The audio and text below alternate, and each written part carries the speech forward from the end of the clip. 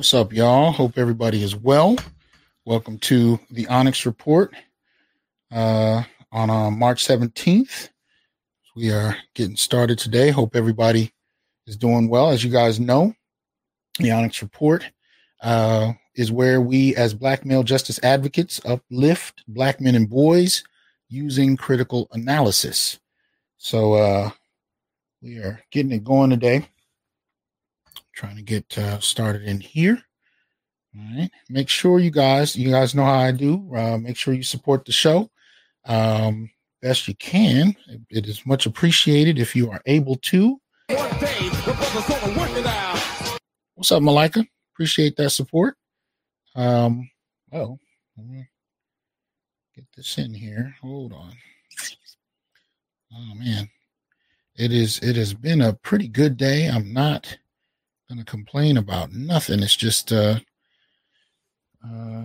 number of fires to put out, as you guys know, tend to happen in life, but nothing too extreme.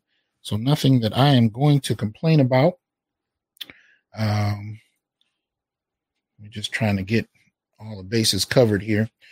So as I was saying, you can become a member. You can do so by clicking the subscribe button on YouTube right underneath the video, and right next to it is the join button. There are different levels of membership you can sign up for. The diamond level just got a new feature, which is I upload a couple of extra videos per week that is only accessible to diamond level members and above. So go ahead and check that out. Also, make sure you subscribe to the show and do that. But before we jump in any further, I do want to acknowledge my subscribers and support them. So let me make sure all my little connections are properly set up, and let's go ahead and support the subscribers to the Onyx Report.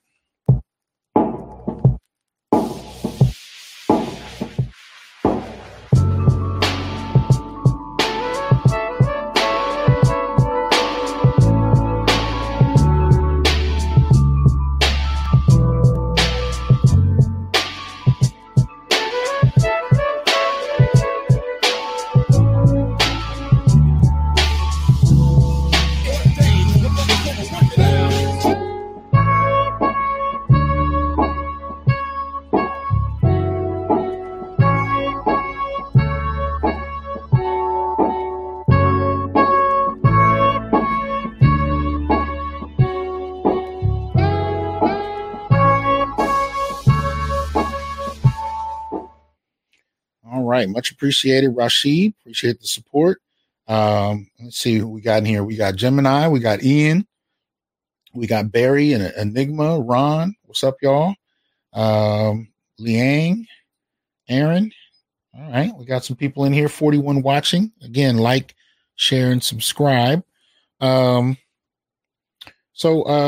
today, just a couple of things to run through before we deep dive into our main subjects, or subject, I should say, although it's split in a number of different areas. But let's go ahead and give out some special shout outs while we are there. A couple things going on in the world I thought important to acknowledge. First up is a piece you can find on variety.com, which is shouting out one Haile Gerima. The Academy Museum is doing an opening gala, and they will honor him. Ethiopian independent filmmaker will receive the Vantage Award, which honors an artist or scholar who has helped contextualize and challenge dominant narratives around cinema. Gerima is acclaimed for portraits of Black life in films like Bush Mama and Ashes and Embers. Both awards, because they're also honoring Sophia Loren, both awards are presented by Rolex, the official watch partner. Afro Analyst, appreciate that support. So yeah, shout out to Haile Gerima. His film Sankofa I showed for a good long time to generations of students. So if you haven't seen it, definitely check it out. I believe you can find it on YouTube. I'm not sure, but wherever you can find it, make sure that you check that out. All right. Let's see. Alpha Sigma, what's up? It's Misi. What's going on? Okay.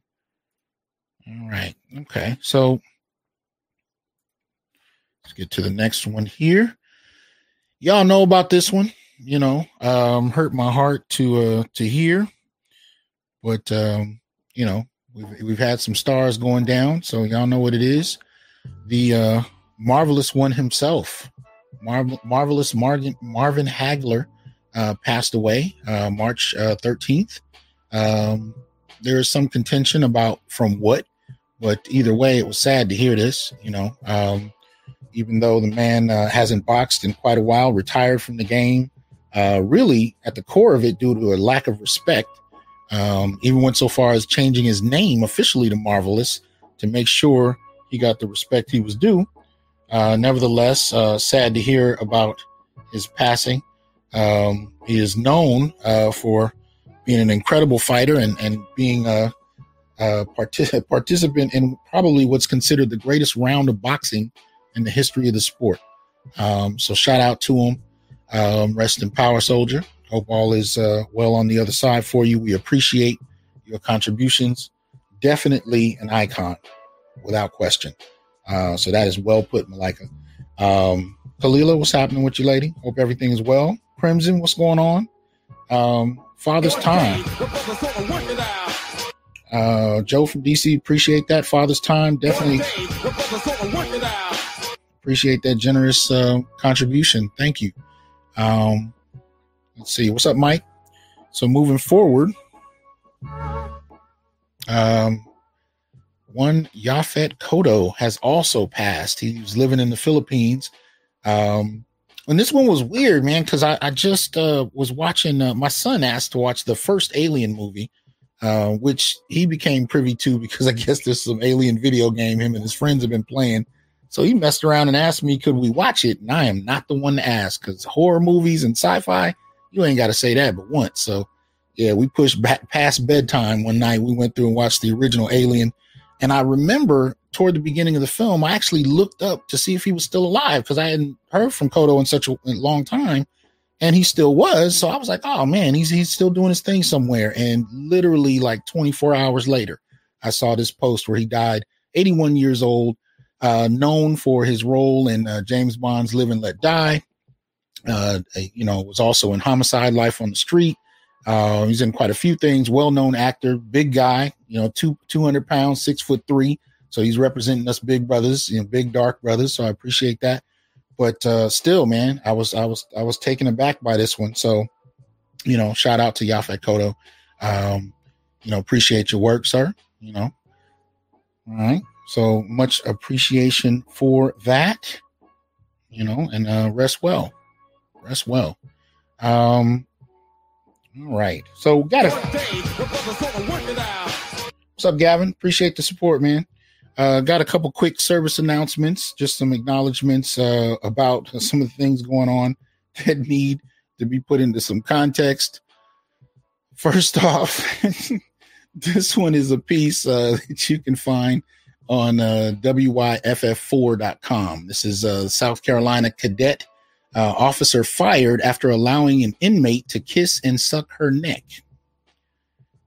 Right. Yeah, Barry, he's gone, man. Yeah. But so this cadet officer with the Kershaw Correction Institution has been fired after developing an inappropriate relationship with an inmate, according to the South Carolina Department of Corrections.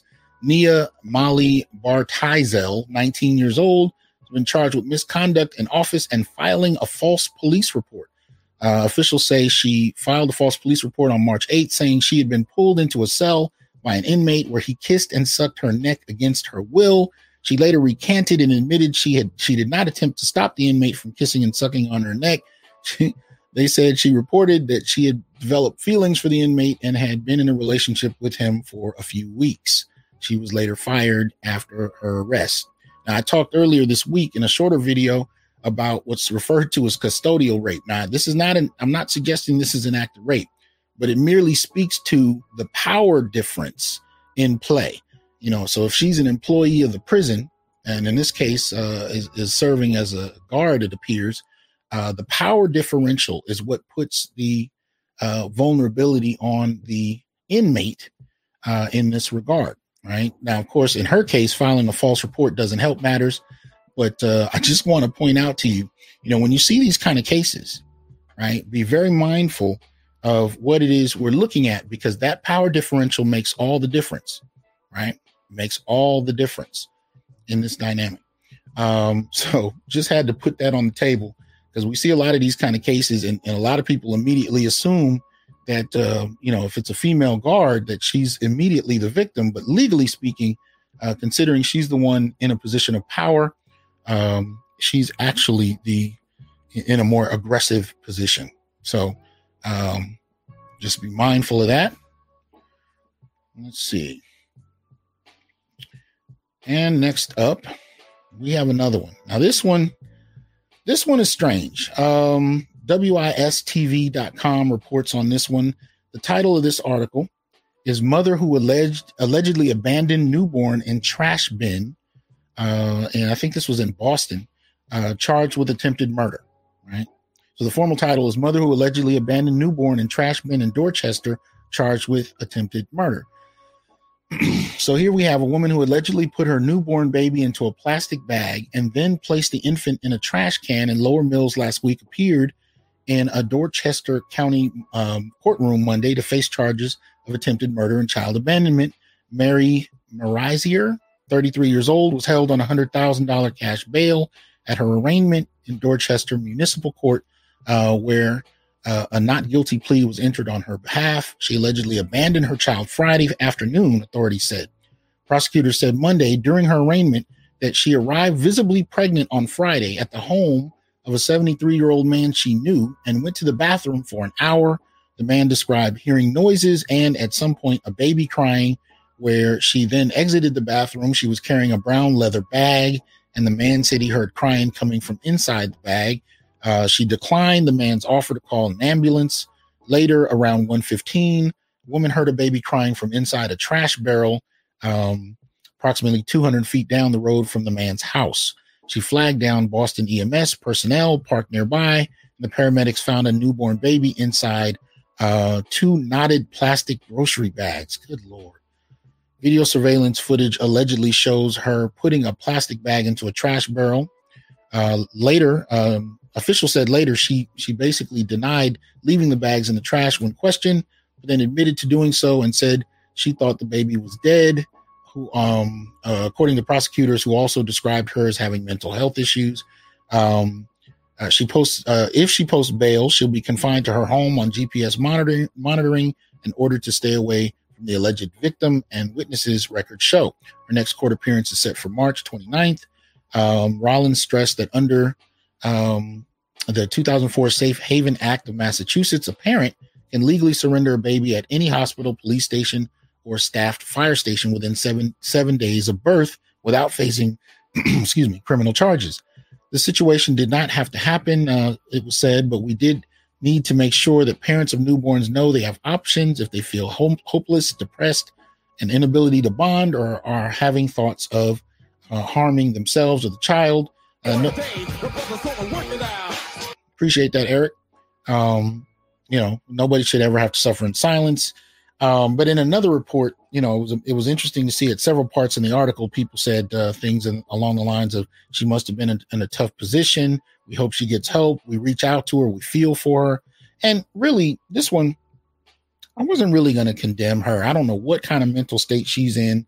I'm not about to do that. I am talking, I have been talking for the last year about how the current environment we're in is going to push more of this kind of behavior, because people are going through all kinds of twists and turns economically and along a number of other lines.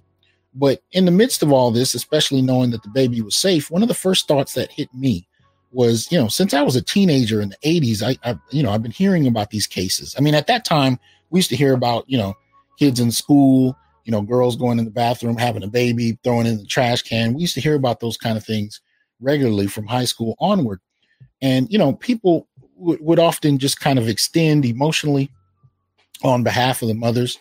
And one of the things that really always kind of got me about that was, I never noticed people extending compassion to men simply on the basis of hearing about the situation. Now, we can talk about police homicides, but usually in those circumstances, it becomes a rallying cry politically, and especially in the last 5 years for everybody but Black men in particular who are being killed. But just on GP, just on, especially in regard to anything family oriented, men tend to find themselves, considered the boogeyman if they didn't want to be fathers, right? If they leave families, even if they want to divorce, things along those lines, they're kind of they're villainized, excuse me. They're kind of villainized pretty early on. But I notice how often we can extend compassion on the basis of just hearing, the surface level of a story and not be able to do so when it comes to men. And I'm talking about men across race for that matter. It's just an interesting dynamic that I find that tends to happen. Now, y'all know one of my esteemed guests who I like to have back as often as possible is here today. So I am going to go ahead and bring him up as we speak. Get him up here. What's up, BGS? Hey, Doc. What's going on? You, man. How you doing? Pretty good. And have you been? Do you remember the first time you heard about these kind of cases where they were, you had women throwing babies away like this? Yeah. This is something. At first you used to hear about this. When we're going through like stagflation in the 70s, and you would see this, and every time there's some kind of financial stress, you see these kind of things pop up. Like in 2008, 2009, when you had that crash, you would see these kind of stories pop up where they would leave a baby in a trash can or leave the baby, someplace else to try to leave the baby on the doorsteps or something like that. So it happens from time to time, especially if you're under economic stress. And if you go back in history, this is common. Anytime there's a financial stress and women don't think they can actually afford to take care of a child and they do bring a child to term, this is quite common. We've kind of lessened the effect because of the government actually steps in and supports keeping these children alive. But back then, this was actually common. But when I didn't start hearing about it till the 80s, but it would often be like 13-year-old girls, what I mean? Yeah. And it would be girls that would say things like, I didn't even know I was pregnant, that kind of thing. But this is, 30, this is a 33-year-old woman. Yeah. And this is, like I said, with younger girls, with teenage girls, it's common because they don't want the family to know. It's more of like a shame and embarrassment. It's more about reputation. We see older women do it. It's more about economics. Yeah.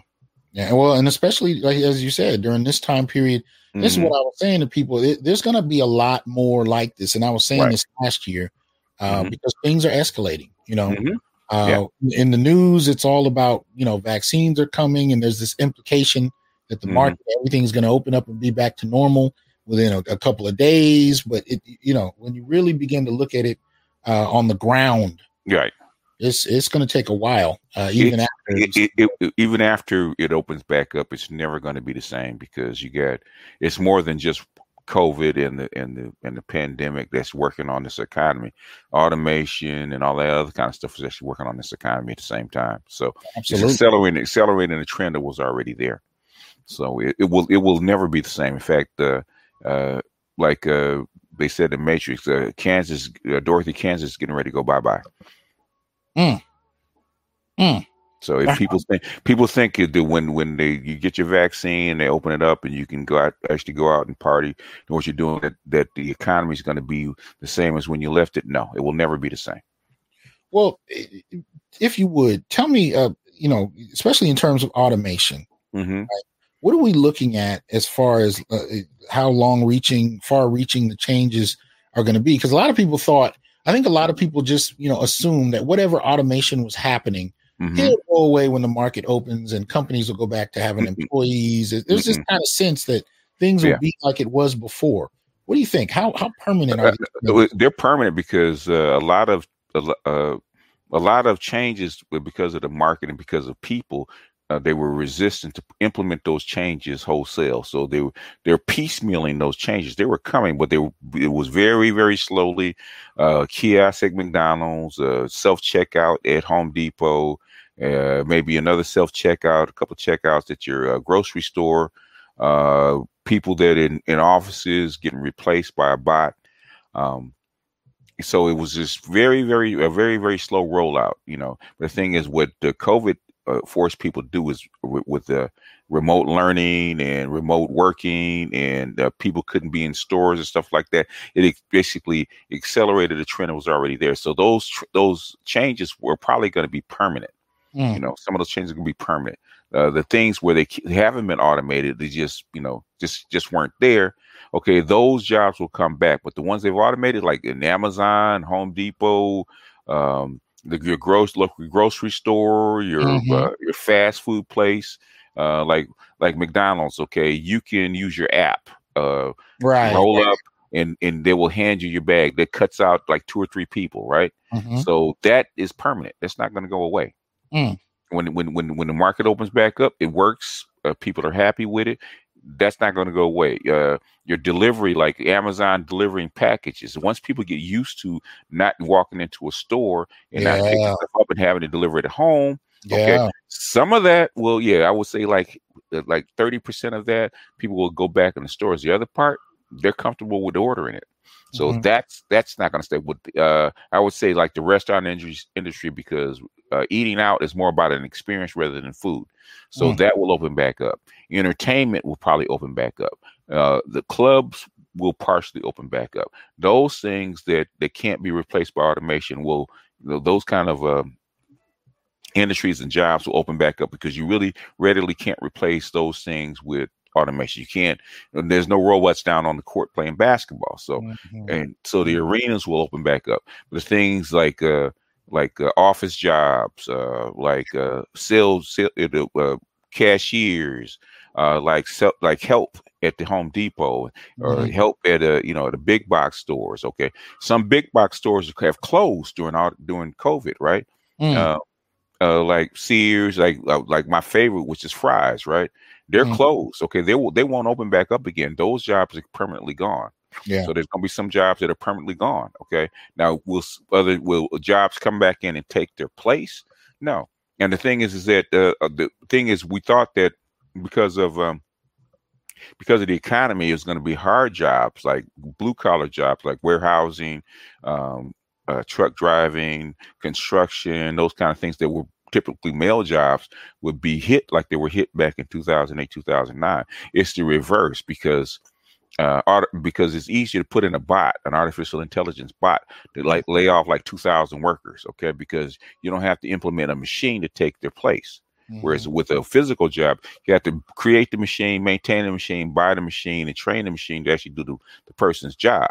Whereas a bot, with a soft job, especially a sales job, or what they say, low level paper pushing, you can implement a bot, and within a month you can replace 400, 500, 600 jobs, because it scales a lot quicker and a lot better, because there's nothing physical. So so women are probably going to get hit harder with this particular brand of automation than men will. Men will get hit later. The thing is, right now, the easiest thing to actually bring in an artificial intelligence bot to actually take place of soft skill jobs. So in this instance, the she session is going to be a lot worse than the he session back in 2008, 2009. Well, I've been telling people, especially in regard to Black men, levels of unemployment up to 40 and 50% in 35 major cities. Men have already been getting hit, especially Black men, in a variety of ways. But this is unique, because even when I call into a company on an 800 now, I'm finding more, AI, than I am people. It's funny because I know you probably noticed this, because they do it on your cell phone all the time, right? Is a robocalls done by AIs, and then then when you pick up and it'll ask you a couple of questions, and then if it looks like you're actually going to engage, they hand you off to a salesperson. But the thing is, the robocalls that used to be humans, and especially females doing it, have been replaced. Right. Oh yeah. Yeah. Well, we had a question about let me see. I think it's Stuart Knight asked about movie theaters, and Ms. Kalila asked about schools. What do you see in terms of permanent changes there? Okay. This is why COVID, to people that are on top, was such a good experiment, because they find out what works and what doesn't. Okay. Like I said, theaters are entertainment. They're an experience. People don't people can watch the same movie through Netflix streaming, but it's not the same experience. So since it's an experience, it's entertainment, I think movies will actually bounce back, and probably people will flood in because they haven't been able to do it for so long. Okay. What they found out with schools, the way that we have been socialized over 200 years is to have that Prussian school system with somebody, with an expert like yourself, guiding the class, okay, with the human experience. And we're not used to handing somebody like you off to an AI or basically online. Okay. So especially for K through 12, you know, I mean, you have a son, they're not quite ready for independent study. They kind of need somebody to look over their shoulder. So, and that's what they found out. That's what I found out with my grandson. They need their classroom experience. So they need a teacher in. So I think schools are fairly safe. I think teachers' jobs are fairly safe. Okay. Well, one of the things I've seen with teaching, and they were doing this, of course, the pandemic pushed this into overdrive, but right. In the last decade, really trying to reduce the number of teachers in two ways, most particularly that I've witnessed. One, where they're hiring, at the university level, they're hiring fewer, full-time tenure track professors, and they're bringing in adjuncts and kind of overloading them with the workload and paying them less, of course. And then the other side of it is they've really been promoting online education. They've been doing this for a while. And that way, for one professor, you're teaching, you can be teaching, more, 4 to 5, 6 classes, and 3 of them are online. It's like there was a while, this was a good 5 years, I was teaching a writing course to a room full of students, but then there were 2 other rooms full of students in neighboring cities that were coming into the class along those lines. So I'm literally teaching 3 times as many, without them being in the same physical room. So they're trying to use that. And then COVID hit, and it just became the standard in many ways. But any thoughts about that? Okay, eventually it will transition. The thing is that it's not the tech. The thing is that the way people learn, or way people have been conditioned to learn. Most people, I would say 80, maybe even a little higher percentage of people have been conditioned to learn from human to human. And they, even though you're at the university level, and you should, I think you've spoken about this. Even though these are mature adults that should be able to study independently if they get the right guidance. Okay. Even they slack off because they're not conditioned to not have a human to human contact in a classroom. So they slack off and they fall off. So this has been a great experiment to see what works and what doesn't. And what they found out is that remote learning, at least for right now, does not work.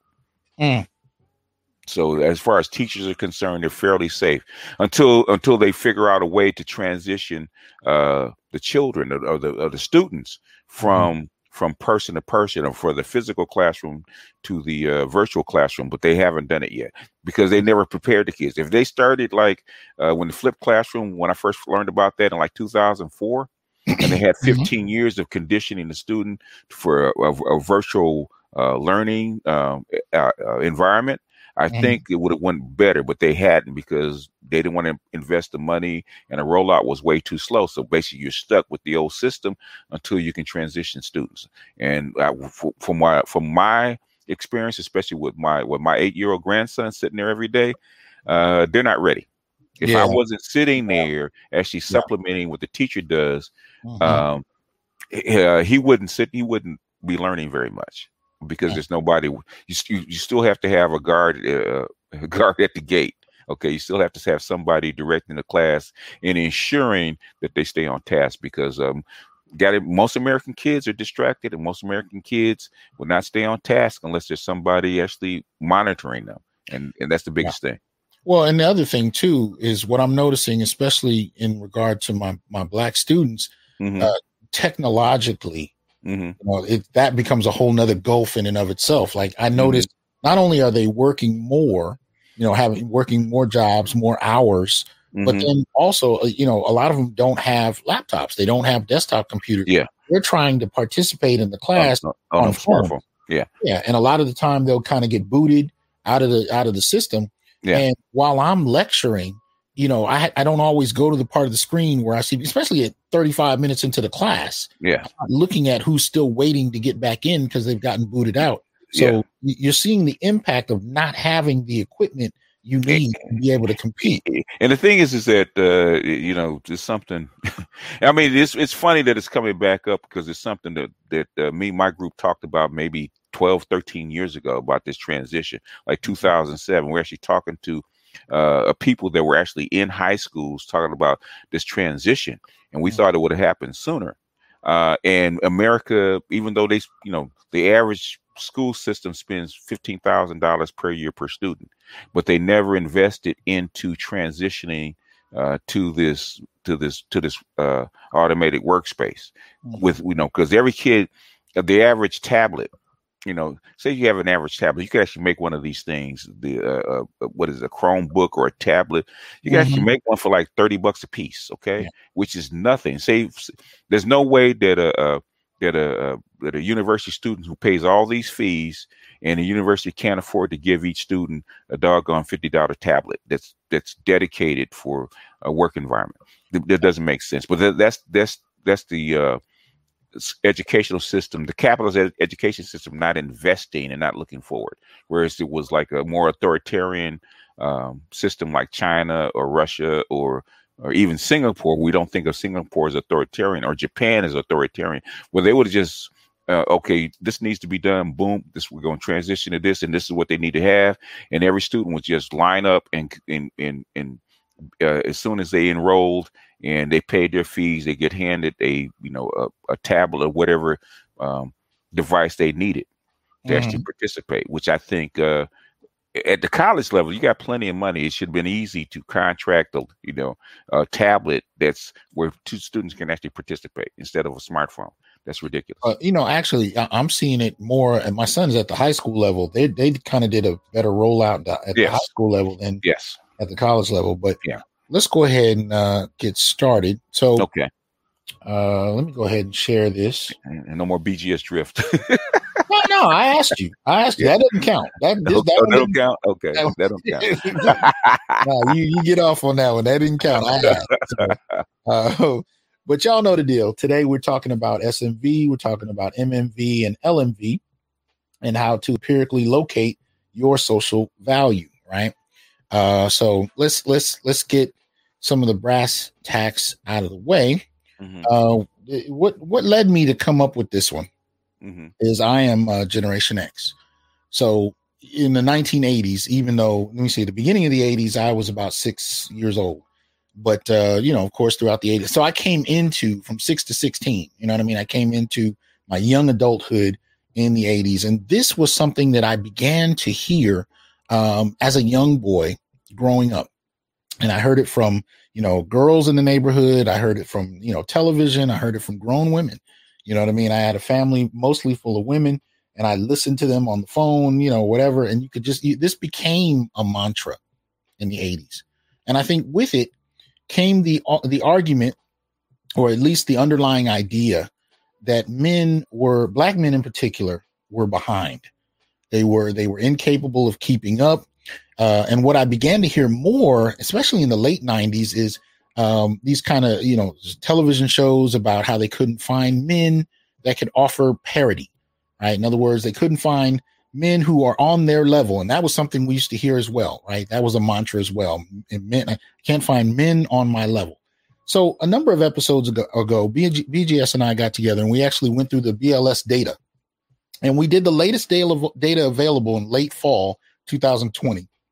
And it really showed us something that I think most people overlook, right? And that is, at every level you find, and this is specific to Black America, you actually find working or employed Black men actually earning more on a regular basis. So this was not, that alone kind of flew in the face of the stereotypes that we used to get. But I wanted to take it a little further. So I started thinking about some of the other things in the last few years that really began to kind of blow a lot of Black men's minds about our worth. Because again, in the 80s, there was nothing talking about what you were worth as a Black male. What your value was. There really wasn't. Much of it was focused around letting women know that they were the prize, they were the value, and that men had to work up to being worthy of her time. And what they were actually saying, if you look at William Julius Wilson, Mm-hmm. he was saying that black men were utter failures, which is Oh, why the marriage rate was plummeting. right.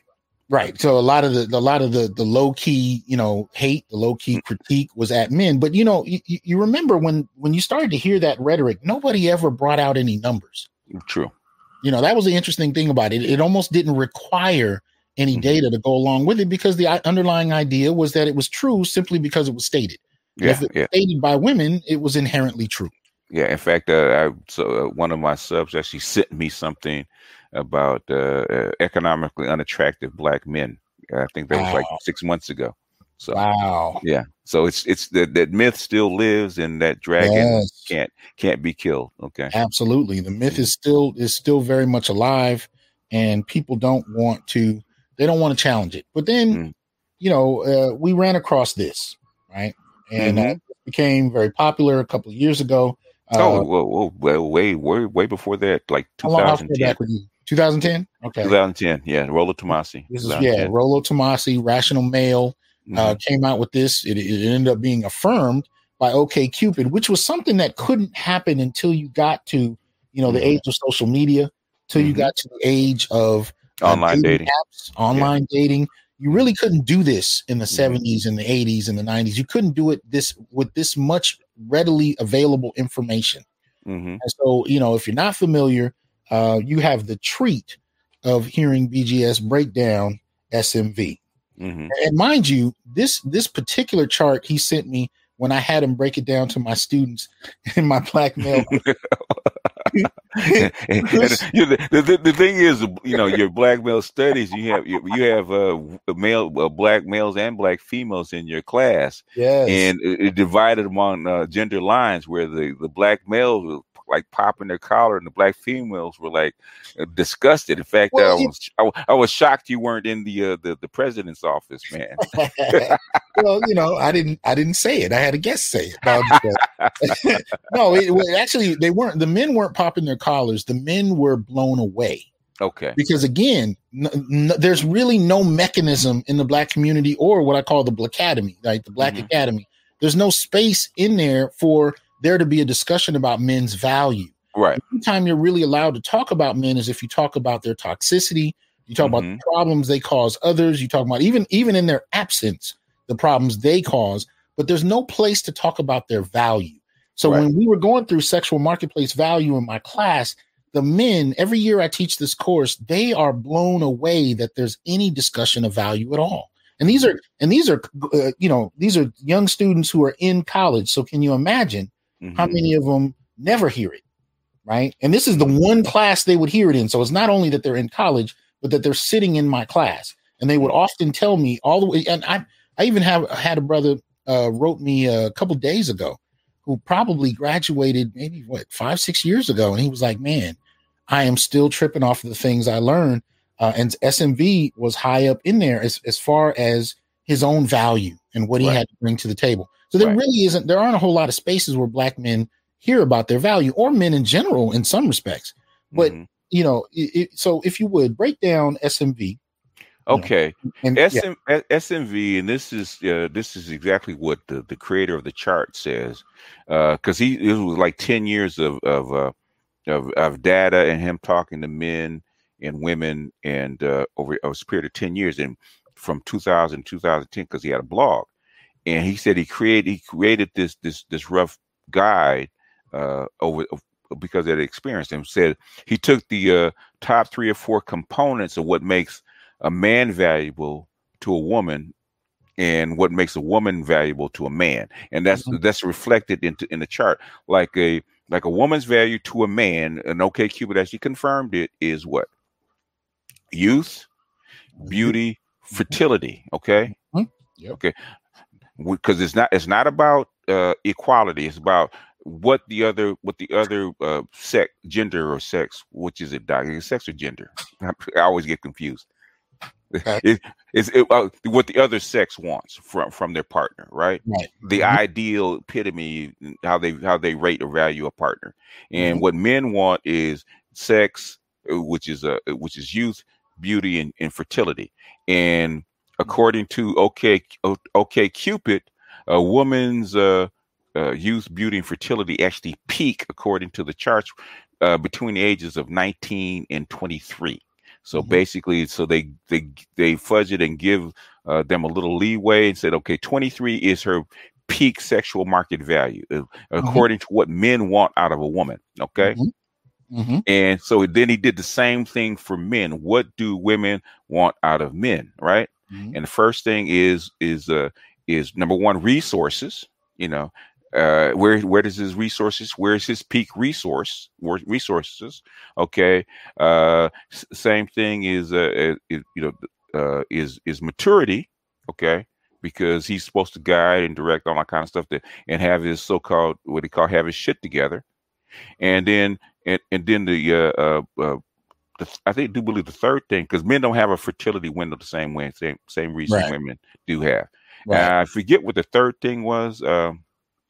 Resources, earning power, which is tied to resources. Okay, so he put those three things together, and out comes this chart.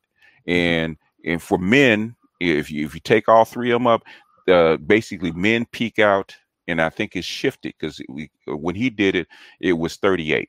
Okay. Men peak out as far as, start to hit their peak at earnings, maturity, and resources at 38. They've acquired a certain amount of goods like homes and cars and goods, and their earnings peak back then peaked at 38. Okay. That has shifted to a little later. So now that shift is like 41. But the thing is, the chart is what are the three top things that women, if you survey them, what are the three top things they want out of a man, and where do those three things peak? So the sexual market value is different, okay, and sometimes different what people actually do. So this is what this reflects. And when you go on a dating site, because OkCupid, where I learned about sexual marketplace value was not from Rollo Tomassi, but from OkCupid when they published a book in 2013. Right. Dataclysms. And I saw the chart. I searched the chart to find out Rollo Tomassi. I did this like 3 years earlier. So this is what comes out.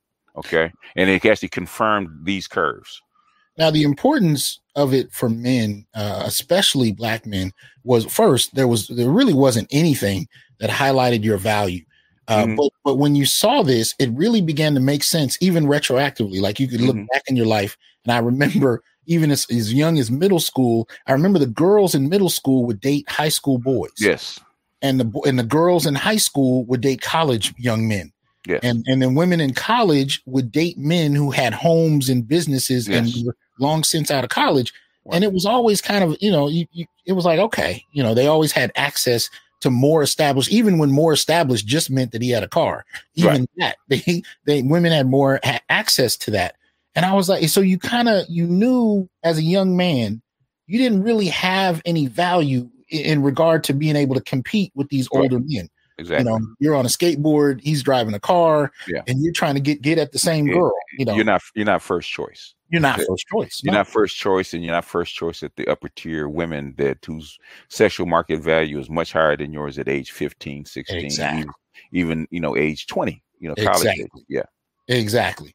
And then you reach this point, and this is what I began to hear most. And this is probably about a decade ago. I started to hear more stories about that guy who grew up and is making six figures, and the guy that she was chasing while younger, it doesn't work out. He's peaked out already. Yeah, he's peaked out, and so now the nerd who didn't get any attention, now he's the one she wants, even though she has a couple kids. Appreciate the support, real. Even though she has a couple of kids and this and that, and you start to hear those kind of narratives about men who were not necessarily getting revenge, but now they were getting phone calls from the women that wouldn't have paid them any mind a decade ago or 2 decades ago. Right. And now they're chasing these men. So you start to hear those stories. But when you heard about SMV, it was really for a lot of men, it was the first time that at any point you realize, so it's not just that I'm having these old girlfriends call, because a lot of us have had those experiences.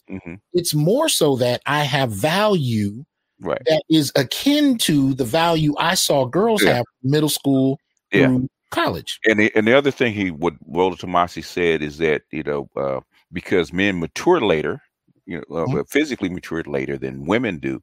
They have their window starts like 7 to 10 years later as far as physical maturity. So a man at 38 is much like a woman at 28, or probably more like a woman at 20, like 20, 26. Physically, okay, he's still physically attractive enough, physically able enough to actually compete.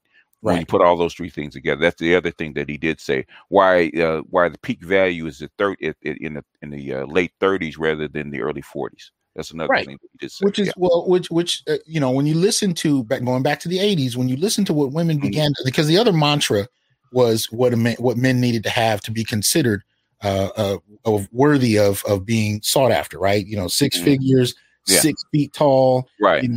When you start to hear those kind of things, what you find for a lot of men they were describing were men who were in their mid to late 30s and through 40s, right? Because in terms of the time it takes to amass that, and so when you started to put those together, you started to see how those dynamics played out.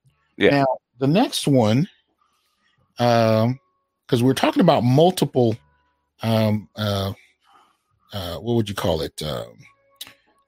Measurements. Most metrics, I would say. Thank you. All right, so let me pull this one up.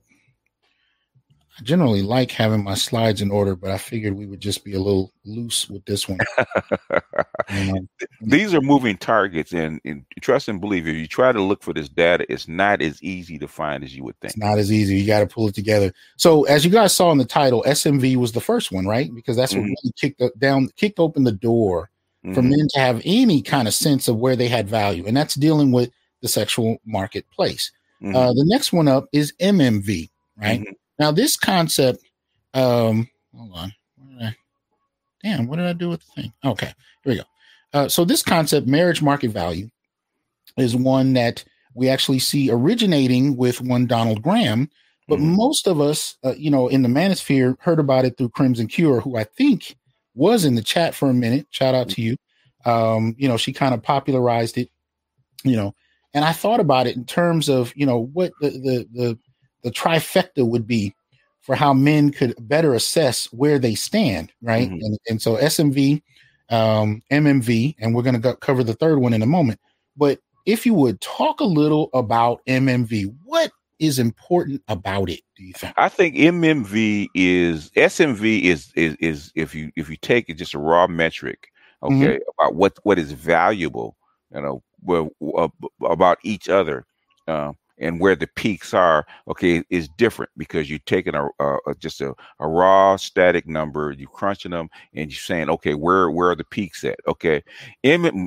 Marriage market value is different because it's what people actually do. And it's very consistent that when a woman and a man decide to marry, especially when a woman decides to marry, because that's the issue, because we're finding out about, Kevin Samuels is actually, shout out to Kevin Samuels, because I know people hate hearing his name so much. But the thing is, his show is actually highlighting of what marriage market value is when because women actually delay marriage because of the, feminism and the career path that they're on. Women are not even ready for marriage until near 30. And the chart that you see actually reflects that. And most women want to get married to a man that's 2 to 3 years older. Regardless of how much he makes or whatever he makes, something like that, and that's pretty consistent. So even if you go through the chart by age, it's always within 2 to 3 years for a man and a woman. And so if it's 18 and 19, 20, 21, women tend to want to stay in that range of 2 to 3 years. You might have the outlier in this society. Have the outlier of a younger woman marrying an older man, but socially, especially in this environment, women want to stay in that narrow range of 3 to 5 years, and basically it's been pretty consistent from all the charts that I've seen that the marriage market value is the graph is much closer, than the sexual marketplace value. We got a couple of the charts to look at here as well. Go ahead and talk about this one. Okay.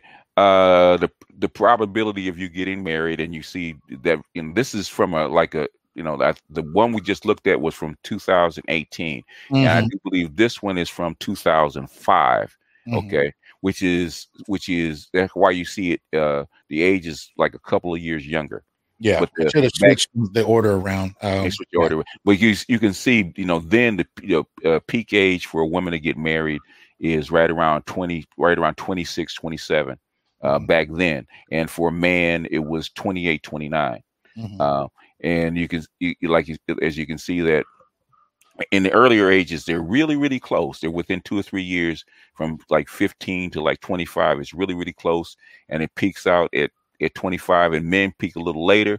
And even in their latter years, it stays relatively close until you get into their, damn near into their 60s. So it's really, really tight. It's really, really close. And well, wait, hold on a second. But responding to Father's Time in the comments, he makes a statement that he does. We should be careful about giving Rollo, that kind of credit. When Farrakhan, he says in the Million Father March, was talking about Black unity and family value. Let's be clear. We're talking about different things. That's apples and oranges in many ways, because sexual marketplace value is not the same as when you start talking about family formation. I think if anything, MMV, marriage marketplace value, is a little closer to that. But we're not saying that Black men have never contemplated this. It's not what we're saying. We're just saying who actually put the information out there first that was confirmed. Well, but also put it out in a way that was, just very blanket and straightforward. I mean, but again, if we're going to talk about red pill, a lot of this comes out of Black men in the 60s and 70s. Yeah. So that's not what I'm referring to. So I just want to be clear. It's not about, discrediting Black men's contributions. It's just in this particular moment, I want to have a very particular conversation about how some of this information has hit in the last really 10 years. Well, basically you couldn't have Farrakhan couldn't have done it in 1995 because that information wasn't available. Right. But that's not what he was talking about anyway, though. He wasn't talking about sex. He wasn't talking about sexual value. He was talking about marriage conversation, right? He was talking about marriage. The other one, let me see, that we were looking at in terms of this. Now, this was one of my favorites, but even though it's 2002 though, so it's a little older. What we're looking at here. So the blue dotted line that you see here is Black men. The dark straight line is Black women. Green is Latina, and lighter blue is white for men and women. But as we're having a conversation about Black men and women, tell us what we're seeing here. Basically, what we're seeing is that as we see that the range is fairly close, and Black women as far as peak marriage actually peak out earlier. And even though this doesn't extend far enough, I think Black men actually peak out later.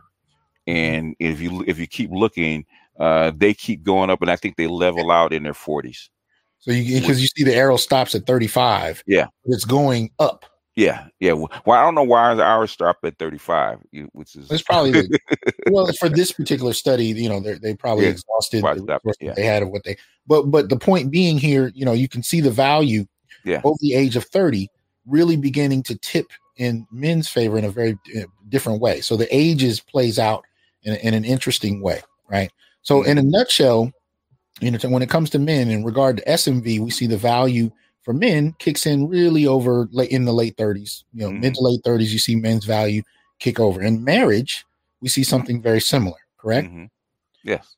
Okay. Yeah. Now, going back a little bit, or at least back on in the order of my slides, so forgive me.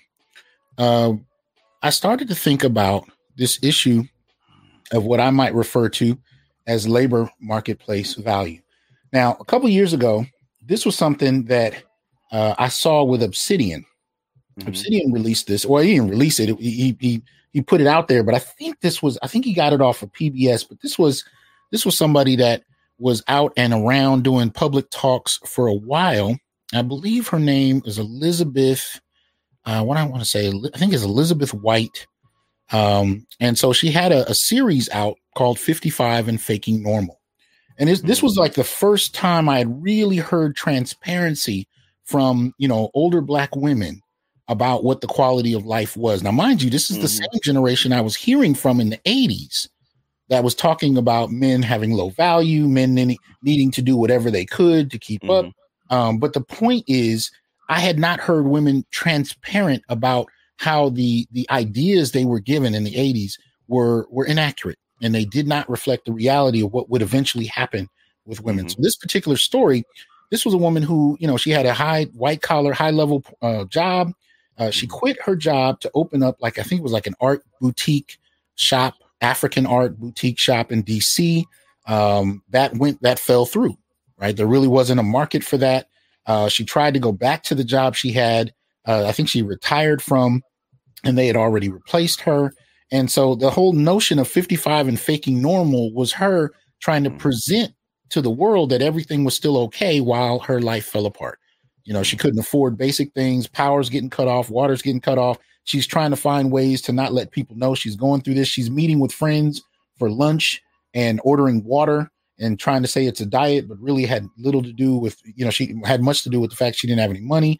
But then it hit an interesting point in the story where there was a period where she was actually getting help from a homeless Black male veteran who was using his check to help her keep her condo or something along those lines. So it was an interesting kind of moment. And there was even an article not related to her that I talked about on my show.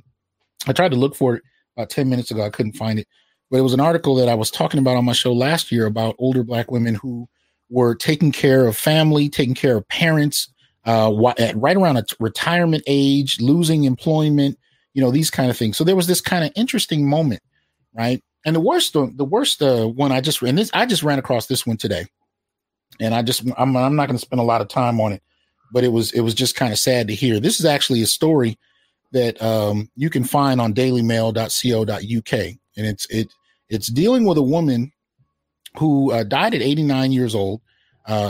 Said she was extremely lonely. They found her memoirs, of course, after she had passed. But the crux of the story for this woman who was, quote unquote, unnamed, they never got her name, even in the article, was that she died and they didn't find her for 6 months.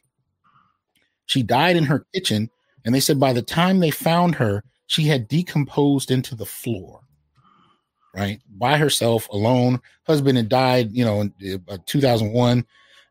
So she was she had all these memoirs from just being alone and writing up about loneliness and whatnot. And it was just really sad. But the crux of it for me was this whole question of this value. So I grew up hearing that, Black women had value. Black men, we were just kind of window dressing. We were just in the background in some kind of way. And there was no value. And so when you and I actually started to talk about the BLS data, right, I really didn't feel like everybody really understood what the importance of that was. And the importance of it was mainly that at every age level, even in the Black community, men actually brought in more.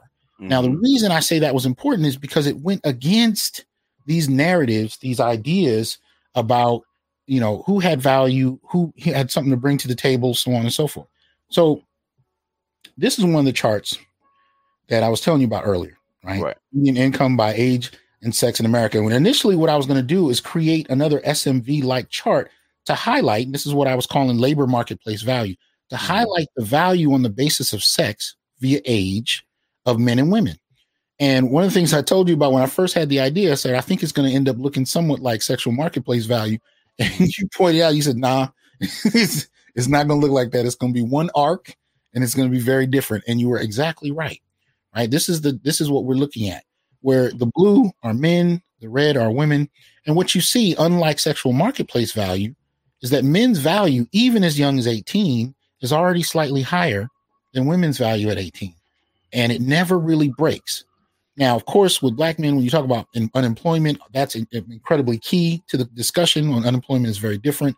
That impacts men. Incarceration for Black men, of course, impacts the dynamic, in regard to that. Black men are the only group, when you control for incarceration, make less than their women as a whole. But in terms of employed Black men, from BLS data to what we're looking at here, we actually see that Black men, are actually doing better. So when you hear this cry that I've been hearing since the 80s about not being able to find men that offer parity, what we're actually talking about is it's not a matter of not being able to find men that offer parity, offer what you offer. It's not being able to find enough six-figure men who are in the top 5%. But when you look at the man who works next to you or works at your level, what do we see? Right? This is one. And you go ahead, comment on it. But basically, women want men above their level, not at their level. Exactly. So they're using the wrong language. Okay. In other words, your level is what you earn. Your level is your economic level, right? And so if you look at the labor market value, right, the person, the man, the man at your level earns like $2,000 to $3,000 more a year than you do if you're a female, especially if you're a Black female, and that chart bears it out. So the thing is that it's not that women are looking for a man at their level, their supposed level, of where they are. They're looking at a man at a level that where they want to be, which is normally like $20,000 to $30,000 more than where they're at. Exactly. So that's not a qualification that we hear drawn out. We don't. What the argument, like again, the verbiage is, I can't find a man that can offer parity, and part of the problem too is you'll often hear this with people that live in like LA, San Francisco, New York, Atlanta. They live in these urban spaces where, white collar employment tends to be higher. But when you really look at it across the board, it's a very different playing field. And so what you find is when you have a congregation of people in a city that may make six figures, you hear it a lot. And I think even men grew to accept that, oh, well, I guess Black women are doing better across the board. I mean, because we've heard this, but we tend to hear it from very specific places. Right. So you got a table full of women in LA making six figures talking about how few men they can find. What often gets overlooked is this. Now, this one you'll remember. I think I have to. I'm gonna pull it out. Hold on. Damn. Why would it? Okay, there we go. Cancel. All right. Let's pull this over here.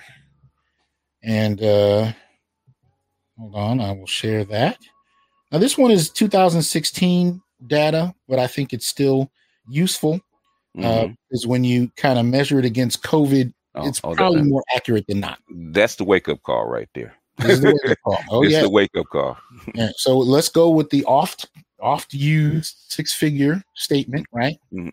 So basically, just across the board, as an American, if you make over 100, you're in the top 8%, regardless of race, regardless of gender, regardless of education, you're in the top 8%.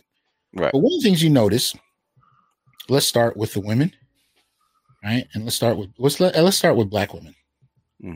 Right. If you click on those two categories, what we find is that you're in the top 5% in the Black community. If you make 100,000 or more. Now, I want to qualify this because, even across different shows that I've seen, there's this kind of sense that there are a lot of Black women.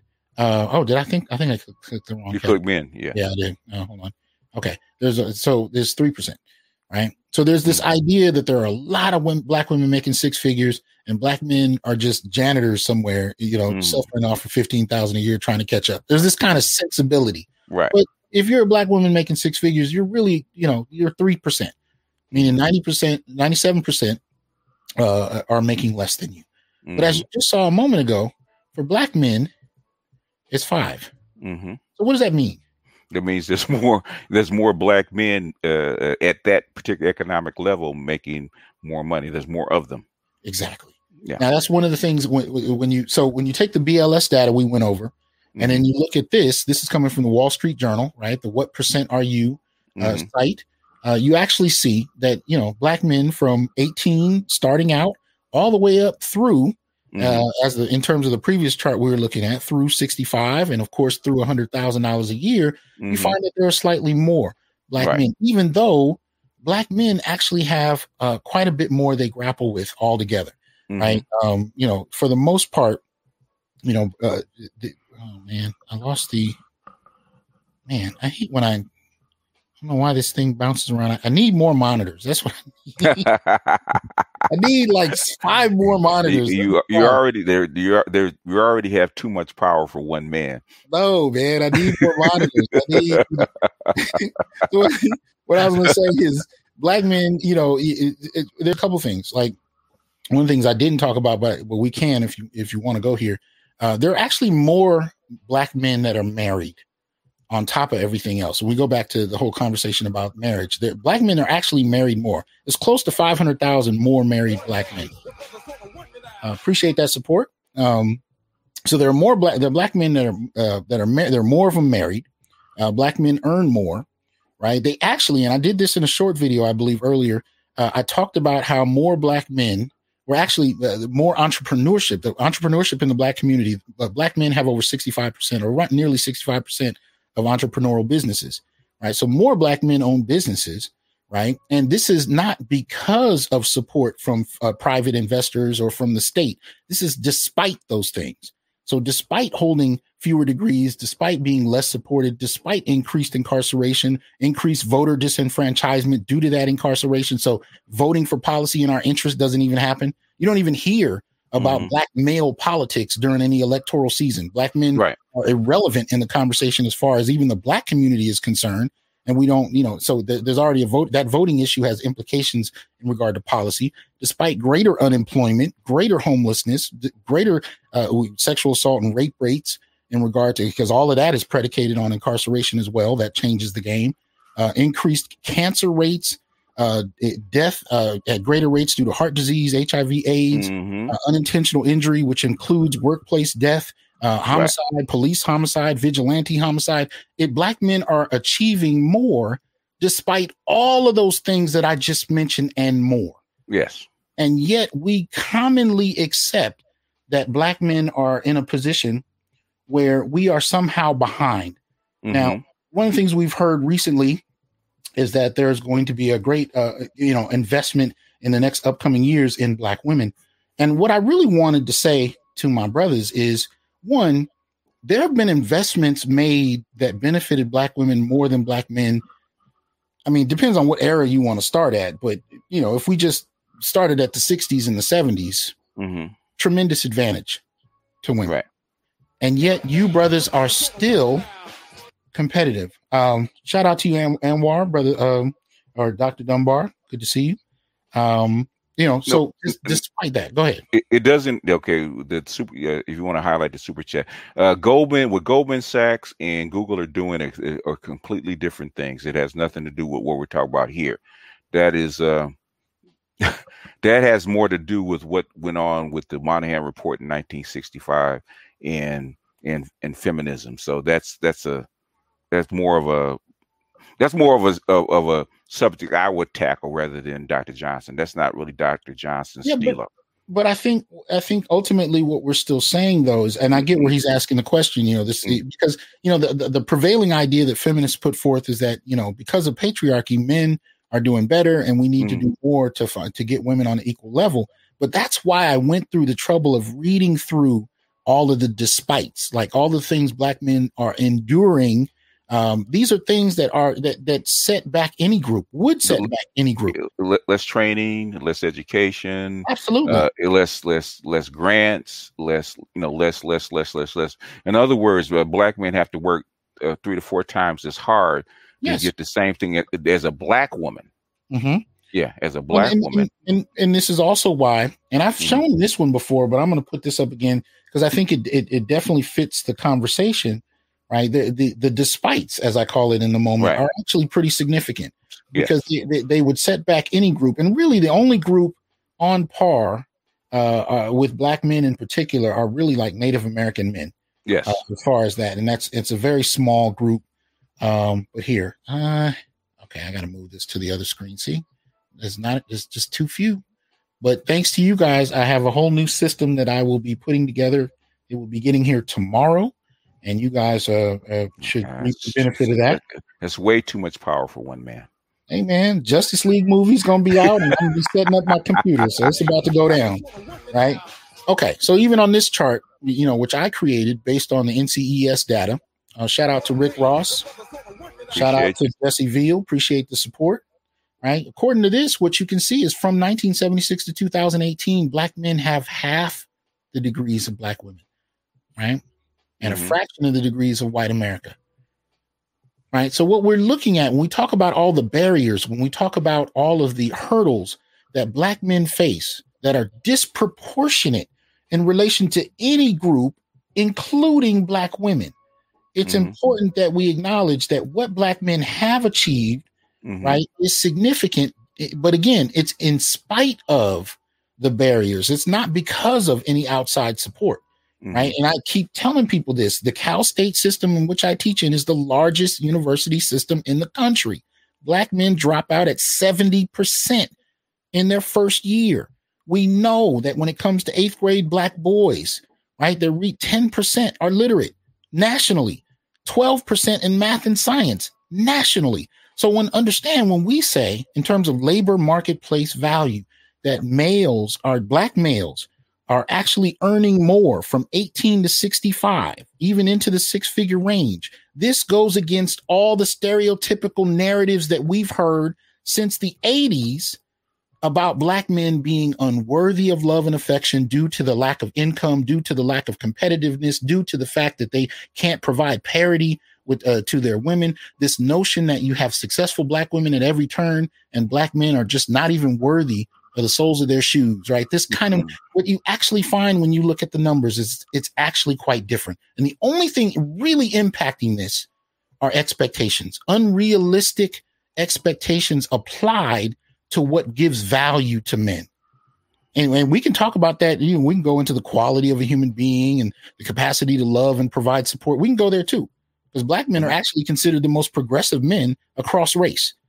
But despite all of that, even if we appreciate that, Barry, appreciate the support, even if we just talked about it in terms of income, in terms of the material that in a capitalist system we're all measured by, black men are still worthy of far more respect than they get. What are your thoughts about that? Yeah, I think that's a testament to the strength and the fortitude of black men trying to make it. This is literally alphaing your way through it. They say that black men don't, but the thing is, if you look at the barriers, if you look what the gauntlet that black boys have to walk through just to get to middle class lifestyle, okay, this is alpha. Okay, because they get virtually nothing. Okay, they don't get the grant. They don't get a $10 billion grant from Goldman Sachs. They don't get training from Google training 100,000 black boys. Okay, they don't get complaints when black boys, I forget what colleges was, actually graduated and had their loans paid off by Robert Smith. Black women railed against that, man. In other words, they don't want black boys to have anything. Look at what just happened in Baltimore, where you had a whole school of black boys, basically only passed 3 classes in 4 years, and nobody said anything. Nobody said anything. No. This is the gauntlet nationwide that black boys have to walk through. Okay, and for them to make it, for them to be normal, is a testament to the fortitude of black males, because we are actually trained not to expect anything, not to expect any help. Right? Most black men don't expect nobody to do anything for them. They don't expect people to even help them. In fact, black boys don't even ask for help. I'm sure Dr. T will tell you the least the student will ask for help least are black males. Yeah, because they don't expect it. They don't expect you to do anything for them. They don't expect to get help from their teachers because they've been told that their whole entire life. So that is the epitome of alpha. When I was a dean in the Claremont colleges a number of years ago, before I finished my doctorate, one of the things I was responsible for was literally teaching undergrad students at the 7 Claremont colleges how exactly to study. And some of the data that I ran across even then, before I really delved into this all this research on black males, one of the things I found is that it was black students as a whole that worked in groups the least. Yes. In terms of studying for classes or in classes, so on and so forth. They actually formed study groups at the least rate, but you're absolutely right. It was black males that did the least of that. Now that has an inverse reaction when it comes to, exams and whatnot, where you actually have black students that tend to believe people should be graded on their merit. We're not going to talk about groups that actually cheat versus groups that don't. But that aside, I'm simply saying you're right. You know, the very notion of functioning without help actually works. You know, we take that to the fullest extent, even when it works to our detriment. Yes. You know, because you still hear brothers say things now like, well, you know, we shouldn't need government to thrive, you know, or what I've been seeing in some of my comments are black women, or at least I assume they're black women because they present as such in the comments, is they'll come into the comments of my videos and say things like, well, black men are weak and they're waiting for handouts. And I'm like, every group benefits from handouts, and black men are the ones expected to not ask for anything. How do you expect an 8-year-old boy in third grade is getting ready to be put in special education to actually alpha his way through it? You see that? I'll wait. Absolutely. I'll wait. Especially when he's regarded as a threat from his own teachers as young as 5 years old. Yes. That makes no sense. I've talked to so many fathers, including me, that had to go against black and white teachers to prevent my son from being put on Ritalin and shunted into special education when he was a normal boy. Okay. They tried to do that to my son at 5 years old. And 2 weeks into kindergarten, they wanted to put him on Ritalin. They wanted to put him in special ed. When I refused it, a year later, he's in the top 2 in his class, reading 750-page Harry Potter books by himself. Mm-hmm. But if I didn't do that, if I just allowed that to go down the way they wanted to, and it begs the question, how many black men have been put into these institutions, put into these spaces that really had no business being there whatsoever? They just didn't have an advocate, you know, on one level or another. But, you know, but it speaks to overall what I'm trying to get at. And that's why I'm talking about LMV, both by itself, but also in relation to SMV and MMV. And in other words, what I'm saying is, first, let's acknowledge that when you look at labor and you look at the labor market, despite the stereotypes, and even the stereotypes I've heard black men throw on themselves, we are doing better than what we're said to be doing. Now, we in terms of the entire race, in terms of the entire group, we definitely need an infusion of structural support and wealth. There's no question, because we've actually been dealing with, and because we didn't even talk about, you know, the last couple of centuries of being purposely pushed behind. You actually have policy, right? There are structures in place that have prevented black males in particular from being able to compete. And it functioned not only in terms of individual acts of racism, you also had policies. And when the policies didn't work at the upper end of it all, they would burn down your entire fucking city. Yes. If you looked at Tulsa, right? When you started to see black success at the largest levels, if they could not eliminate it in terms of individual acts of racism or policies, Jim Crow policies, worst case, or banking, right? Banking practices or home ownership practices that kept black folk for decades paying quote unquote mortgages when they were really no more than rent payment. And when you missed the payment, you were kicked out of this place you were technically supposed to own, even if you'd been paying on it for 20 years. Even despite all of that, at the upper end of the echelon, if none of those things work, they could come in and burn down your entire city. And now in 2021, I'm still hearing people say, well, black men just need to, you know, pull up their bootstraps and make it happen, even though the very white men they're comparing it to have benefited from generations of white affirmative action from the state. Yep. And yet, despite all of that, black men are still doing better than the stereotypes we're given. When people make these blanket statements about black men and they don't even look at the data, when you actually look at it, you find black men are doing better. So if we look at that they're doing better in terms of labor, in the labor marketplace, they're doing better in terms of the marriage marketplace, in regard to actually being married more, being sought after. When you look at it in terms of SMV, where you start to talk about men in their mid to late 30s being able to increase their value in regard to producing in society in all three metrics, what we're seeing is an opportunity for black men to look at themselves through each lens and get an accurate portrayal, an accurate assessment of where you actually are. And when you pull it out of social media, out of off the cuff stereotyping, what you find is most black men, or many black men, I should say, are doing far better than we're told. And so this is what I wanted to offer my brothers tonight. I wanted to offer you a means of looking at yourself, and we're just talking in terms of social value. I'm not talking about your individual value as a human being. Right. I'm not talking about what you bring to the table, how caring, supportive, loving, your capacity to protect, your willingness to speak up for the innocent or those who are, I'm not even talking about those qualities. I'm talking about the quantitative, measurable qualities that determine social value. Even along those metrics, if you use SMV, MMV, and LMV, you find that your value is higher than what you've been told. Yes. That being said, you have every right in the world to carry yourself in a manner consistent with what you're bringing to the table beyond other people's assessments of you. Yes. Yeah, it's an accurate assessment, empirical assessment of your value beyond the social mores or propaganda that they're spread about, especially about Black men. Okay. Yes. And this is not including all the other social things that go along with our culture. Okay. This is just raw numbers that we're looking at from government sources that can't be argued. Okay. The numbers are the numbers. So the thing is, the numbers can't be juiced or propagandized. They are what they are. So, and everybody can evaluate those numbers for themselves. All we're doing is presenting what the numbers are.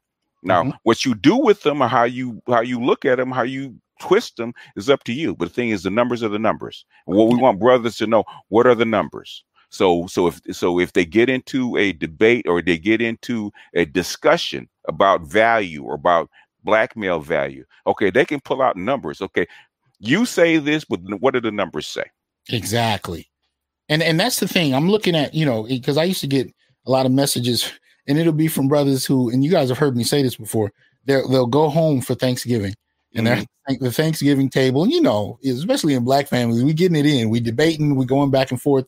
But often, and I think Black men grew very used to this all the way up through the 2000s. When the women would get going about their problems with men would often get quiet and retreat. Because the narratives about Black male failure were so rampant that we all grew up accepting it as true. Yeah. And, we saw men in prison. We saw brothers on the street. We saw all kinds of stuff. So we just assumed if she's saying it based on what I've seen, it must be true. But that's one of the beautiful things about data is you actually find out that there are stories that are accounted for that you may not have run into. And this is why earlier I was talking about when you talk about income, and we assume that women just made more in the Black community, mainly because we'll see tables in LA or San Francisco, or we'll see tables of women getting together saying we make six figures and men can't get on our level. You just assume it's true. And the data says, well, actually, no, you're just living in LA and that's just what you saw Thursday. That has nothing to do with what's actually happening in the world and across the country. Even in LA. Even in LA. Even in LA, yes. Even in LA, yes. But we got to get you, appreciate that, Marvin. We got to get you away from that table or away from the woman you dated that told you she made more than you and therefore you weren't worth her time, or no, we got to step back from the table and actually look at the data and see where do we actually stand. And when you do that and you find out, wait a minute, you mean to tell me that I've been lied to? You mean to tell me that this has all been misrepresented? You've been misinformed. Yes. We've been misinformed about a wide variety of things. I mean, don't get me wrong. I had 10 other charts, but y'all know I changed the format to the show. So I'm trying to keep it a little shorter and get to the point, but I want you to screenshot these charts. I want you to look them up yourself. Here you can find this one, blackdemographics.com, shows you the 1970s point where you started to see Black women experiencing high levels of not being married, right? You see the same with Black men, but it goes back earlier and it doesn't really kick off until right around 1960. Right. So our feet were closer to the ground. And especially when you start to talk about family court policies that really serve the advantage of women, it hit us first and hard. And men responded in kind. This is why you don't see it until a decade later with women. Men responded, but these are the kind of things I want us to look at because it really belies the stereotypes told about. And there's one more that I think you were asking about earlier when we were talking on the phone. And I think if you want to share my screen real quick, this is Sure. I think this is the one that you were talking about that extends the MMV. Yeah, the MMV, where basically they're pretty even, and they start separating at age 45, where men continue to peak as far as marriage, as percentage of marriage. And I think that's the one you were looking at. You slipped this one in on me. You have to email me that one. Okay. But I took a screenshot my damn self. See, I ain't playing with this. I think it's useful to collect data, because sometimes even this stuff can be hard to find later when you're looking for it. Yeah. But I really want men to have a sense of where we actually stand, because so much of the time we're treated, and this is even in the academy, we're treated like these stereotypes are true. Yes. And I want brothers to not only know that they're not true, I want you to have access. See, and that's the other thing. When we come up with ideas and concepts, or we're going through I want you to take this and use it. I'm not just up here talking mess, trying to, get you to give me a donation. I want you to use it. I want you to be able to walk away with something in hand that you can use, not only better understand your life and the life of the Black boys and men around you, but also to refute and challenge these stereotypes. I don't care if it's at a conference or if it's at the Thanksgiving dinner table. If it's untrue, I want you to have the means to challenge it. I want you to have the data in hand. This is part of the movement with black male studies, where we're looking past stereotype and conjecture and looking at what we know to be true. The data, the historical data, or the quantitative data that shows us a narrative that goes against what is popularly stated about Black men to the reality of Black male life. And I said this before, overall, Black males are doing better and worse than Black women at the same time.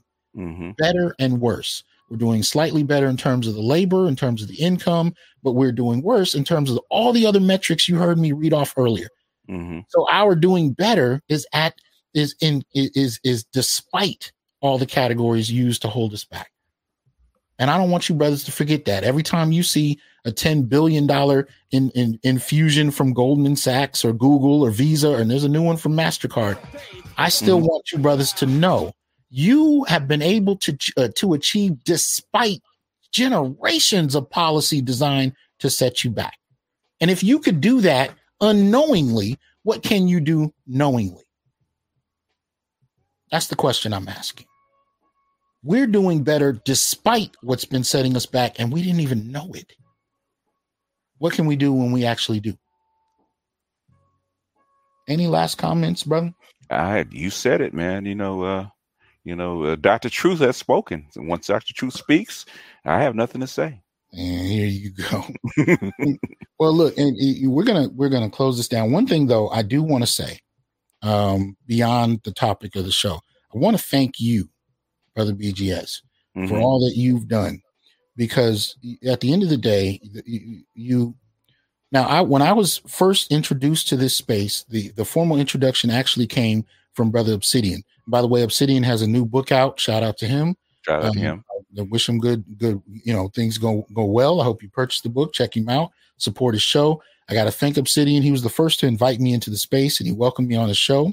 And that's actually how I met BGS. I met Angry Man. I met, a number of brothers in the space, mainly through there. But, I then began to build a relationship with BGS. And one of the things, BGS was probably responsible for me even being on YouTube. And then once I got here, he did a lot to cut the learning curve and save me a lot of time, saved me a lot of mistakes. And it's not just me. There have been a number of those of us, and I guess we've been called the PhDs. Sound like a damn singing group, but who have been in this space that BGS has helped kind of mentor us through, help us get started, and help us add something to it. Hold on, Brother Anwar. What's going on, Dr. Dunbar? Nothing much. Dr. Goodbar, what's going on?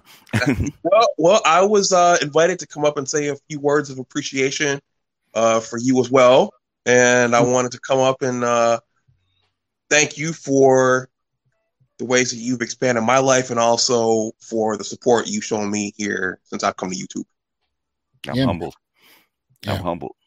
You shared your platform. You've shared our videos, and you fought trolls in the comment section. And when you start doing this kind of thing, I didn't even know how to look at the comment section and conduct the show. And when I did, BGS is in the comment section, actually, making sure that what was being said is actually regarded beyond the superficial. But Dr. Dunbar, I didn't mean to interrupt. Any other thoughts you wanted to share? No. I've told BGS and other people on numerous occasions, just watching and having knowledge of the octane scale has been invaluable for me because of the background I come from. It took me a little while, even getting my PhD and even just staying out of trouble. It just took me a little while to, appreciate who I am and realize who I am. Mm-hmm. And I did face my own set of challenges as a Black man. So listening to BGS and to you as well, Dr. Johnson, has helped fill a lot of missing pieces, and it's helped me to, understand my own journey and just appreciate where I am. I'm humbled. And we have the esteemed Dr. Doc on here. How you doing, lady? She don't want us to call her Doc. That's the problem. Is that what it is? Which I disagree with, but hey, I respect her wishes. So she's just Nicole. How you doing, Nicole? I'm doing well. How are y'all doing this evening?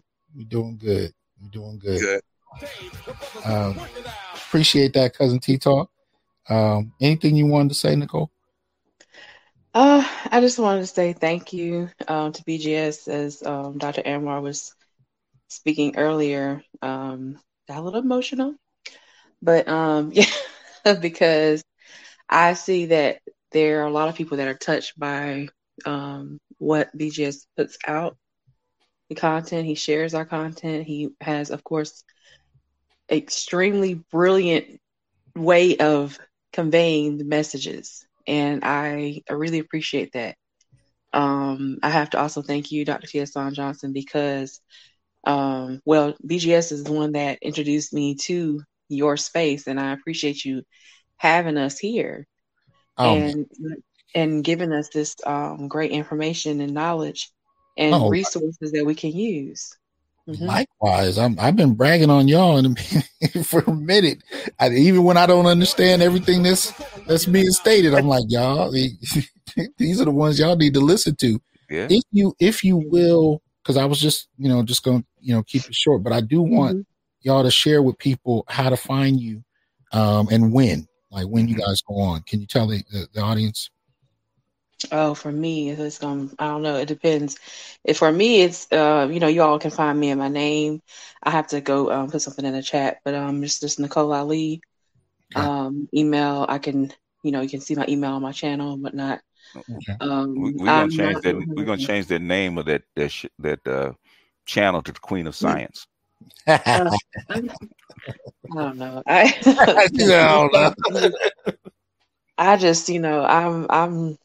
just I'm just me trying to do what I can, and trying to be a living resource to people that, whatever they need as far as like my field, I'm here to help. Unfortunately, I would hope that more this year, hopefully more Black parents will contact me, contact us if Dr. Dunbar wants that, because I don't. That's one thing that I don't get a lot is. I get a lot of other parents that contact me strangely for information about their children, but I don't get a lot of our parents contacting me about our children, and that concerns me. But for right now, like I'm kind of like on a hiatus. Like it is like whoever wants to like talk about something, particular topics, like Nameless and myself, for instance, or anybody has like a pressing topic they want to discuss, then that's fine. I don't have any like plans, but you all can check my channel out if you see fit to do that. I appreciate it. Well, thank you very much. Dr. Dunbar, any closing thoughts? Yeah, I'm going to echo what Nicole said. I mean, I have a couple of channels, but I think my science... You got 4 channels. Stop it. But I think the science channel may be the most important of all. And I like talking about pharmacology and toxicology and the COVID-19 vaccine, but one of the reasons I started that channel was to, be visible, and also to so others from my background can benefit from what I know. So if there are any parents listening, feel free to reach out. I try to have Nicole come over as often as possible, and my backgrounds are in farm and tox, but I also intentionally made the name Science and Technology so I could talk about aerospace and tech as well. I'm trying to get AB Media to come over and talk about what he does. I had Gabe A come over and talk about cybersecurity, so I kind of want to run the whole gamut. Okay. And that's the name of the channel, Big Discussion 76 Science and Technology. I know it's long, but there you go. I've been commenting in the chat throughout. Okay. Well, if you guys could put the link in the chat, I would appreciate it. I want people to be able to check your past archive as well. Especially the one that Nicole and Dr. Dunbar did on Johnson & Johnson, which is the COVID vaccine, and that is the closest one that Nicole, who's an expert, recommended. And so far, she's been on the money, because that's what I've heard in the press. We heard it here first with Nicole and Dr. Dunbar. The thing is, the press is starting to echo the same thing that they're saying. So we're getting valuable, cutting edge information. So don't sleep on that. Well, thanks a lot. Y'all have a good night. Thank you. And appreciate you having you here. Let me see. All right, brother BGS. So let me put this up. We're still going to have office hours. We'll do about an hour and a half tonight. I will put the link in the community tab for my members on YouTube. For Patreon, it'll be a post that I will put up in the next few moments. So we will be having office hours tonight. Let me see here. And in the meantime, I got to get my little game right in here in terms of these buttons. Here we go. All right. So y'all know how I like to close it out. I want to thank BGS for coming up on the show, for breaking down with me tonight. And I want to let brothers know that you should be reminded that we are not criminals by birth, perennial rapists, incapable intellects, man-children, sperm donors, child support wellsprings, success objects, walking phalluses, ATM machines, lottery tickets, brainless henchmen, valueless assassins, pro bono mercenaries, unpaid bodyguards, interchangeable stepfathers, child discipline proxies, unpaid repairmen, workhorses, emotional tampons, or any other socially accepted dehumanizing stereotypes. We are thinkers, inventors, innovators, leaders, fathers, warriors, and men. Embrace your humanity, know your worth, and extend your time, attention, and resources only to those who genuinely respect you. And remember, your worth is not defined by meeting other people's narcissistic, selfish, and unrealistic needs. You define your worth. Peace. Peace.